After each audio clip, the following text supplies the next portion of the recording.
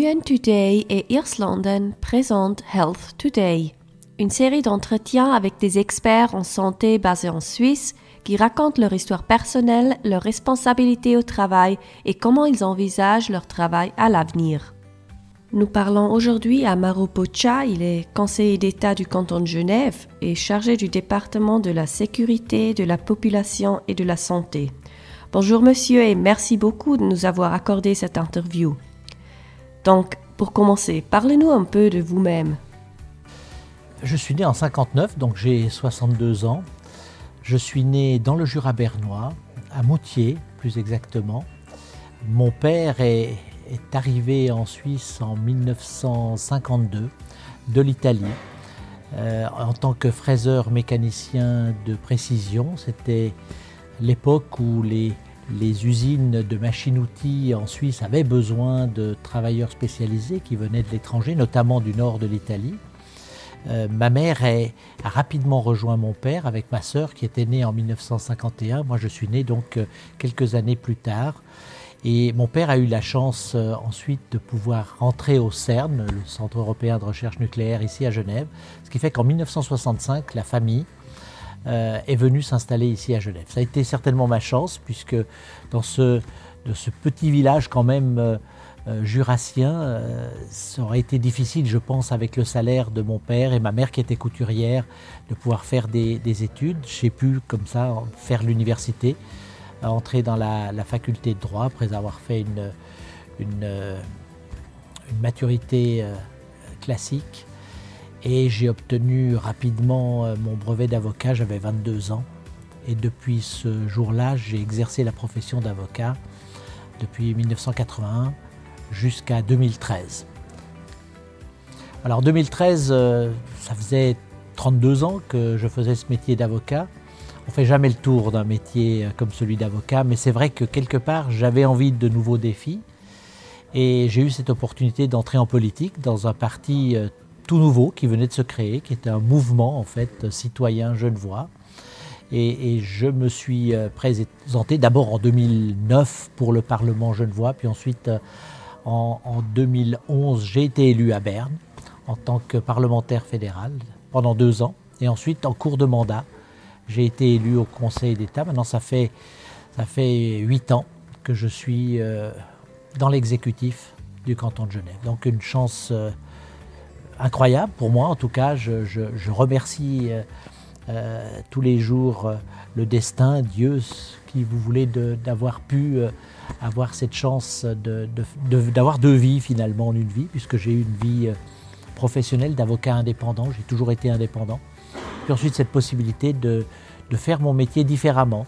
Je disais qu'avant j'avais beaucoup de clients, maintenant j'ai plus qu'un seul client qui est l'intérêt public.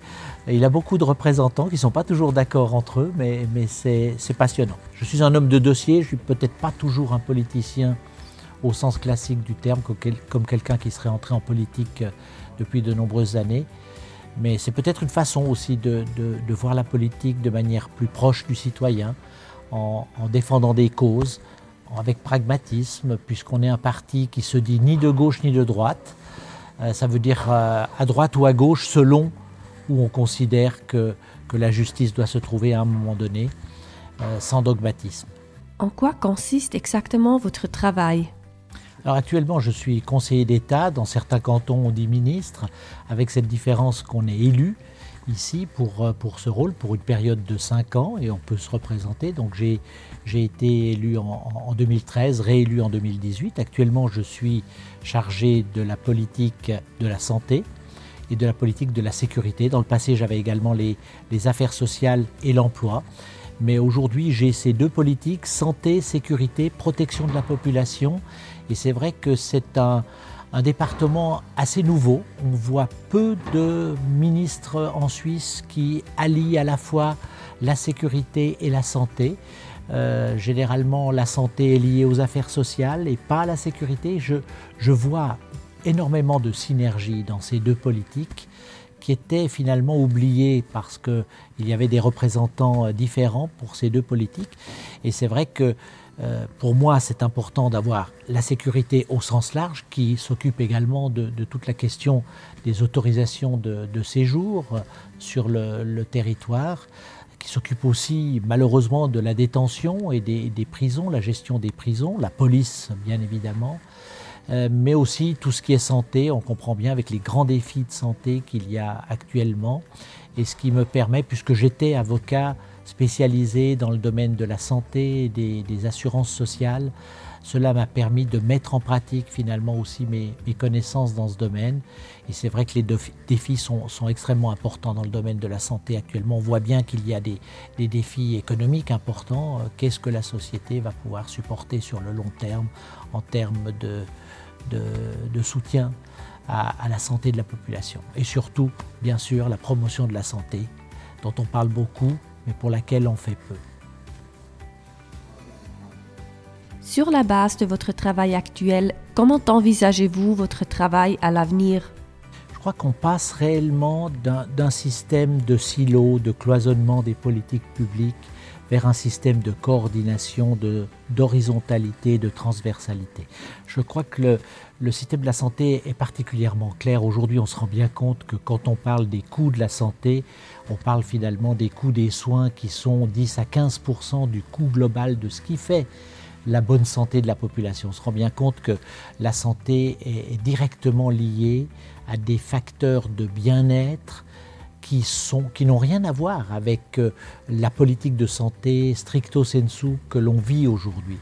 La manière dont on vit, la manière dont on réside, la manière dont on construit les villes, la manière dont on se déplace, la manière dont on ressent la sécurité là où l'on vit, sont tous des facteurs qui ont une influence directe sur la santé des gens. Et nous avons surtout un énorme défi qui est celui du vieillissement de la population. Tout le monde se réjouit bien sûr de pouvoir vivre plus longtemps. Dans une vingtaine d'années, on aura doublé la population de plus de 75 ans. Et il y a d'autres défis, des maladies qui sont des maladies qui amènent au décès, seront des maladies chroniques qu'il faudra prendre en charge. Donc il faut préparer les populations vieillissantes à vieillir en bonne santé. C'est ça qui est important. Aujourd'hui, on s'occupe de la santé quand on l'a perdue, malheureusement. Il faut s'occuper de la santé quand on l'a, en travaillant pour maintenir cette bonne santé. C'est tout le travail de la promotion de la santé qui est important. Et la sécurité, vous me direz, qu'est-ce que la sécurité a à faire avec la santé? Mais la manière dont on vit dans une société, dont on se sent intégré à cette société, la sécurité que peut nous donner les autres par rapport à notre vie fait partie aussi de notre santé. On voit bien si on n'ose pas rentrer tard le soir, si on vit dans un quartier dans lequel il y a de la délinquance, même des incivilités qui sont parfois banales et qui pourrissent la vie, on se rend bien compte aujourd'hui d'une partie de la population, ces petits délits anodins, mais qui, additionnés les uns aux autres, font que les gens ne se sentent pas bien là où ils sont. Donc, la sécurité, c'est ça aussi. Ce n'est pas simplement de la répression, c'est aussi de la prise en charge, et on voit aussi le lien avec le social. On ne fait pas de la sécurité sans chercher la cause de l'insécurité, qui est souvent une cause sociale. On se rend bien compte que les pays qui ont mal intégré des populations immigrées souffrent aujourd'hui de ces problèmes. Ce n'est pas la faute uniquement de ces populations, c'est l'État qui n'a pas su aussi accompagner ces personnes vers une intégration dans la collectivité.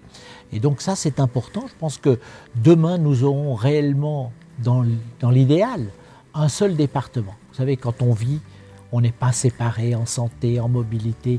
Le matin, on se lève, selon ce qu'on mange au petit déjeuner, c'est la santé.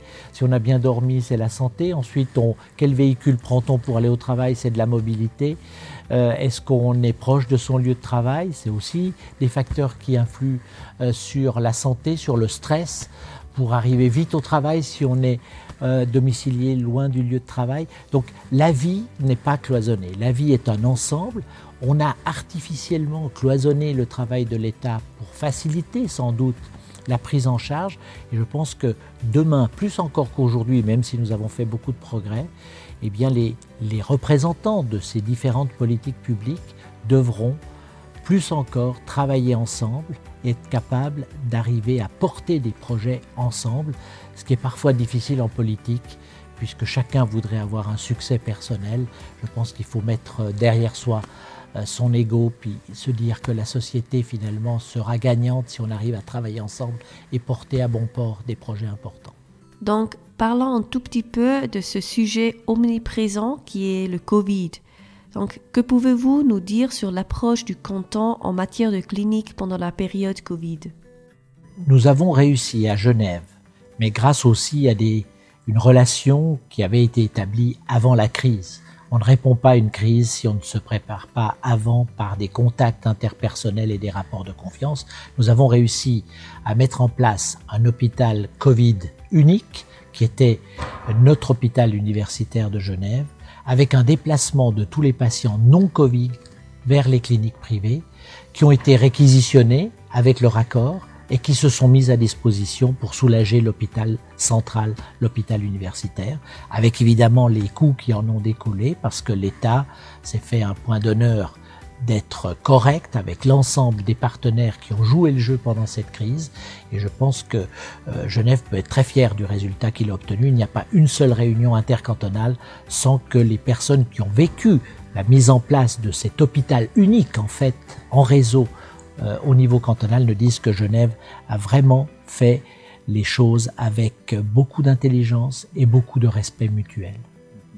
Quels sont les principaux points à améliorer dans le système de santé genevois? Je crois que ce que la crise a mis en évidence, c'est en tout cas notre dépendance directe par rapport à du personnel soignant qui est importé, puisque depuis des dizaines d'années, Genève, mais la Suisse en général, n'a pas fait le travail de formation qu'il aurait dû faire, considérant qu'il était plus facile d'importer du personnel spécialisé qui était formé ailleurs. Pour Genève, c'est évidemment la France. Donc l'effort avait déjà été commencé ces dernières années pour former davantage, puisque ce sont des secteurs où nous avons besoin de compétences, former davantage des jeunes résidents sur le canton, parce qu'il y a des débouchés professionnels. Une autre chose extrêmement importante, mais ça c'est, je dirais, à part cette parenthèse douloureuse de la crise, c'est la reprise d'un processus qui a déjà été commencé avant que la Covid arrive malheureusement chez nous, c'est de faire en sorte que la prise en charge des personnes âgées soit plus adaptée. Aujourd'hui, une personne qui est âgée voudrait rester, si possible, jusqu'à la fin de sa vie dans son domicile. Or, on se rend compte avec la perte d'autonomie, ces personnes doivent être déplacées, bien souvent à l'hôpital à la suite d'un accident banal, avec ensuite une impossibilité de revenir à domicile et l'obligation d'aller dans un établissement médico-social, et donc une perte de cette privacy, comme on dit, de ce domicile privé. Et je pense que là, aujourd'hui, ce que nous devons faire, et ce qui commence à être fait, c'est que le soutien médical et social aille vers la personne, et non pas que la personne doive être déplacée. Il n'y a rien de pire, même pour une personne jeune, que de devoir déménager, on le sait tous. C'est toujours pire quand on est plus âgé. Donc il faut que les appartements soient des appartements adaptés, et que ces appartements puissent suivre l'évolution de la perte d'autonomie de la personne. Nous avons en particulier inauguré tout récemment un bâtiment dans lequel l'EMS, finalement, l'établissement médico-social, se déplace vers la personne. Donc c'est un appartement normal, mais bien sûr avec des adaptations, pas de seuil, pour qu'on puisse, le moment venu, se déplacer en fauteuil roulant, qu'on puisse aller dans la douche avec aisance. Mais une personne parfaitement valide peut vivre dans un appartement comme celui-là de manière tout à fait adéquate. Ensuite, quand le besoin s'en fait ressentir, eh bien, l'appartement offre la possibilité de venir sur place en tant que professionnel de la santé, mais aussi en tant que professionnel du social pour accompagner la personne sans avoir besoin de la déplacer. Je pense que c'est le grand défi des 50 prochaines années. Après les principaux enseignements obtenus de manière inattendue, le système est-il prêt à faire face à une future pandémie si elle devait se produire? La préparation pour une prochaine pandémie qui va évidemment survenir, la question est quand et pas si, puisque nous le savons aujourd'hui, malheureusement, cette problématique va se renouveler avec les mouvements populationnels. Nous devons évidemment nous y préparer. nous y préparer et tirer les enseignements des erreurs que nous avons faites, parce que nous avons aussi fait des erreurs, dans le sens où nous avons dû apprendre avec une pandémie tout à fait exceptionnelle, où les données changeaient constamment, une variabilité donc des informations et des défis, avec des décisions auxquelles on ne pense pas aujourd'hui, qui s'imposeront demain et qui deviendront obsolètes après-demain, et cela, nous devons nous y préparer. Mais aussi des choses toutes simples. On se souvient de la difficulté que nous avons eue à trouver des masques au tout début de la pandémie. Aujourd'hui, plus personne ne comprendrait que pour une prochaine pandémie, nous soyons dans la même situation. Donc nous devons avoir des stocks, mais des stocks roulants bien sûr, puisqu'il y a des dates de péremption. On ne peut pas simplement stocker de la marchandise et laisser passer le temps. Donc là, il y a des préparations à faire, il y a des soins intensifs certainement qui vont devoir s'adapter en taille. Le grand défi, ce sera d'avoir du personnel qualifié qui puisse prendre en charge les patients, puisqu'on le sait aujourd'hui, dans notre pays, la difficulté n'est pas d'avoir des respirateurs, c'est d'avoir des personnes qui sachent les faire fonctionner et surtout suivre des patients qui sont gravement atteints aux soins intensifs. Donc, il y a la logistique, bien sûr, mais il y a aussi la préparation humaine, professionnelle. Il y aura aussi tous les enseignements que nous allons tirer. Est-ce que, à l'avenir, nous allons aussi proposer un confinement, même s'il a été soft par rapport à ce qu'on a connu ailleurs? Est-ce que nous allons encore aller dans ce sens d'un confinement, ou est-ce qu'il faudra mettre en place d'autres réponses à ces problématiques? Donc chacun a ses idées, j'ai les miennes. Je pense qu'il faudra ensuite les confronter, sans attendre, bien sûr, pour qu'on ait des protocoles de suivi qui nous permettent d'être beaucoup plus réactifs et d'éviter cette période d'incrédulité et de paralysie que nous avons connue à fin février et au début du mois de mars de l'année 2020. Pour vous personnellement, comment était votre vie quotidienne pendant la période Covid? Bon, il est clair qu'une pandémie comme celle-là bouleverse totalement la vie professionnelle, aussi privée bien sûr. Il est évident que à un moment donné, nous étions à nous rencontrer une fois par semaine avec l'ensemble des spécialistes, avec cette grande chance d'avoir dans mon département la sécurité et la santé. À l'époque, j'avais également tout le marché du travail et toute la question de la prise en charge des pertes pour les entreprises, pour le chômage, pour les employés.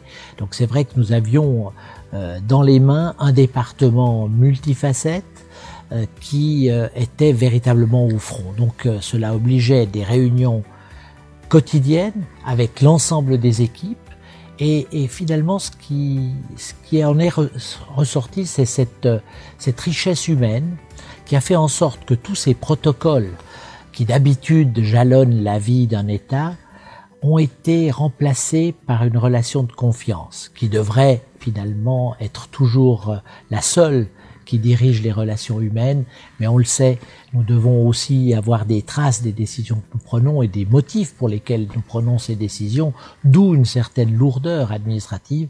Et là, finalement, cette lourdeur a été abandonnée au profit de l'efficacité. Et surtout, ce qui est merveilleux, c'est que nous voyons le lundi, nous décidons ce que nous faisons, le mardi nous faisons le point, et ceux qui devaient faire quelque chose l'ont fait et viennent avec le résultat de ce qu'ils ont fait. Et ça a été comme ça pendant des mois, sans avoir besoin de faire des procès-verbaux et des ordres de mission. Et ça a été une relation humaine extrêmement riche, même si elle a été construite sur une difficulté psychologique, parce qu'on se rendait bien compte que la situation était susceptible de nous échapper à chaque instant. Mais je crois que ce qui a aussi aidé, c'est le travail en groupe. J'ai parlé de ces groupes au sein du département, mais aussi dans le gouvernement, le fait de pouvoir remonter toutes les décisions au niveau du gouvernement, à nous voir le cas échéant 2 ou 3 fois par semaine, partager les idées. Ce genre de contrôle par la confiance et par la discussion a été beaucoup plus efficace que tous ces services de contrôle interne que nous avons toute l'année, qui sont certainement utiles en temps d'accalmie, mais en temps d'orage, je pense que ce n'est que la relation humaine et la confiance qui peut réussir à traverser une tempête comme celle-là. Si on regarde maintenant un peu en dehors de Genève, quel canton pensez-vous a le mieux géré la pandémie? C'est difficile d'avoir une opinion favorable ou en tout cas pas défavorable sur le travail des uns et des autres. Je ferais plutôt qu'une distinction entre les cantons, une distinction entre régions.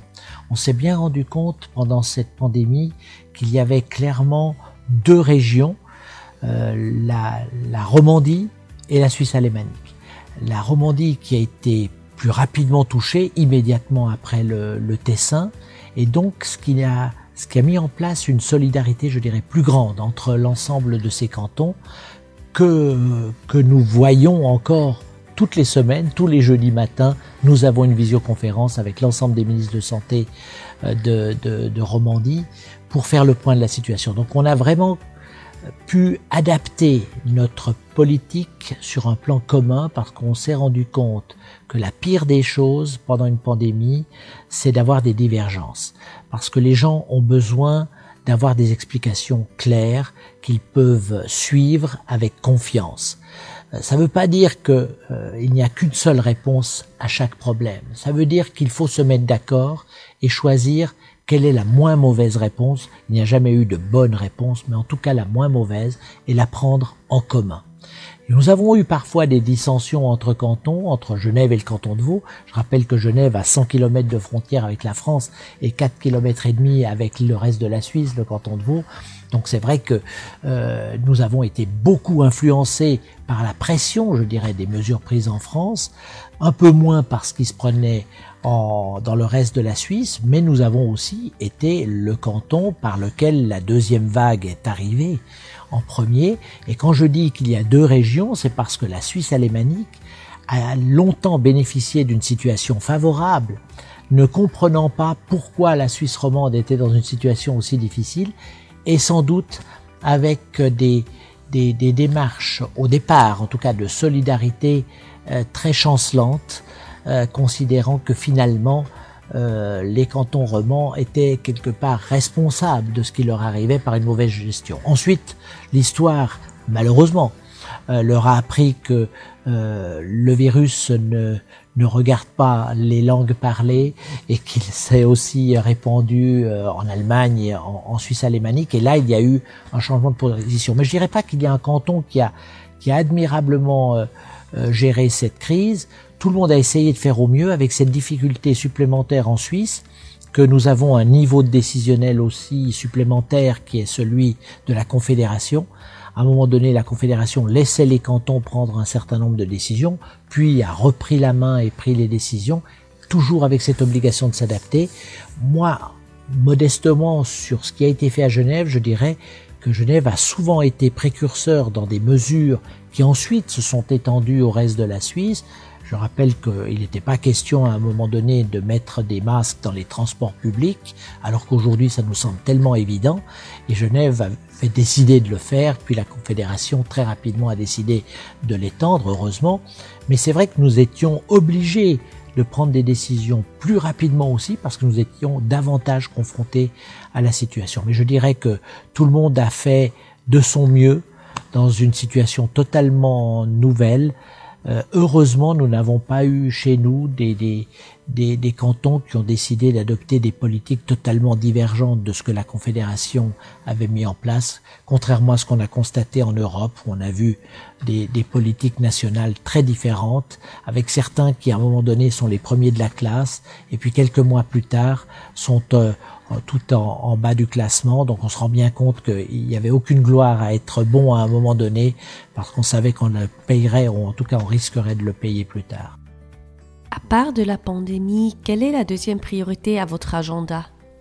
Oui, il y a un certain nombre de projets qui sont en cours et auxquels je tiens particulièrement.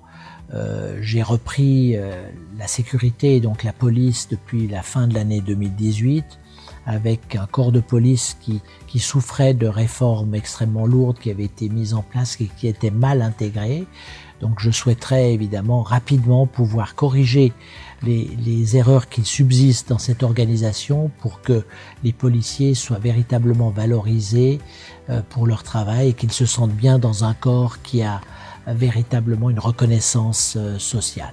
Donc ça, c'est pour moi une priorité dans le domaine de la sécurité. Il y a un autre sujet qui m'intéresse beaucoup et auquel je tiens, c'est d'apporter un soutien efficace et déterminé à un règlement non conflictuel des conflits. Vous Vous savez que la justice occupe dans tous les pays une place de plus en plus importante et malheureusement avec un résultat sur l'apaisement des conflits qui n'est pas à la hauteur des sommes investies. Je pense qu'aujourd'hui il y a des modes non conflictuels, alternatifs de résolution des conflits comme la médiation, et donc nous avons déposé un projet pour favoriser la médiation devant les tribunaux ou renvoyée par les tribunaux en dehors des tribunaux. Et là, j'aimerais absolument que cette loi arrive à terme pour apporter un plus pour le justiciable. Je pense que Genève et la Suisse sont assez en retard en matière de médiation.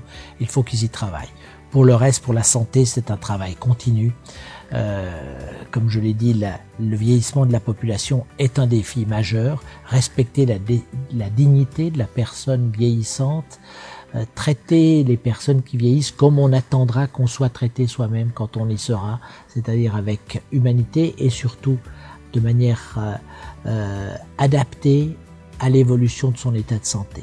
Et surtout que l'État donne les moyens à chacun de pouvoir garantir un bon état de santé tout au long de sa vie, depuis la naissance ou même avant la naissance, pour que les gens puissent avoir véritablement toutes les chances de grandir et de vieillir en bonne santé. Et voilà, ça y est déjà. Merci beaucoup, Monsieur Pocha, pour votre temps et cet aperçu très intéressant. C'était un nouvel épisode de Health Today, une série d'entretiens avec des experts en santé basés en Suisse, présentés par UN Today et Irlanden. Merci également à vous, chers auditeurs et auditrices, pour votre temps et à la prochaine.